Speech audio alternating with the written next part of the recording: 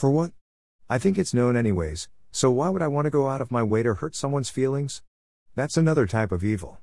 Haha, I hope you guys are happy with purposely hurting someone's feelings when it is none of your business anyways. Straight up, I'll always be honest with concealment if I must, but nonetheless, honest. So if you feel the need to hurt someone's feelings on purpose, let me be the one to do it. Although that color looks great on you. If it is my business to tell, then I should be the one to tell it, besides who can believe in hearsay anyways? Always check the cameras. Since I am being out always, I know nothing will be a secret or private. There will be a time when the feeling of privacy is non-existent, and that is what I have been through and feel that a lot have been through it as well.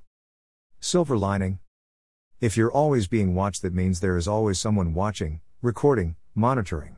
It's kind of hard to frame someone who is always being watched and monitored, right? I'm sure you will figure it out though, which honestly, if you have a question that you need to ask me, just do that and maybe it would be easier to get some sort of closure or the answer to your question. No more beating around the bush. Another great way to look at it is you will always be protected by a sense of security.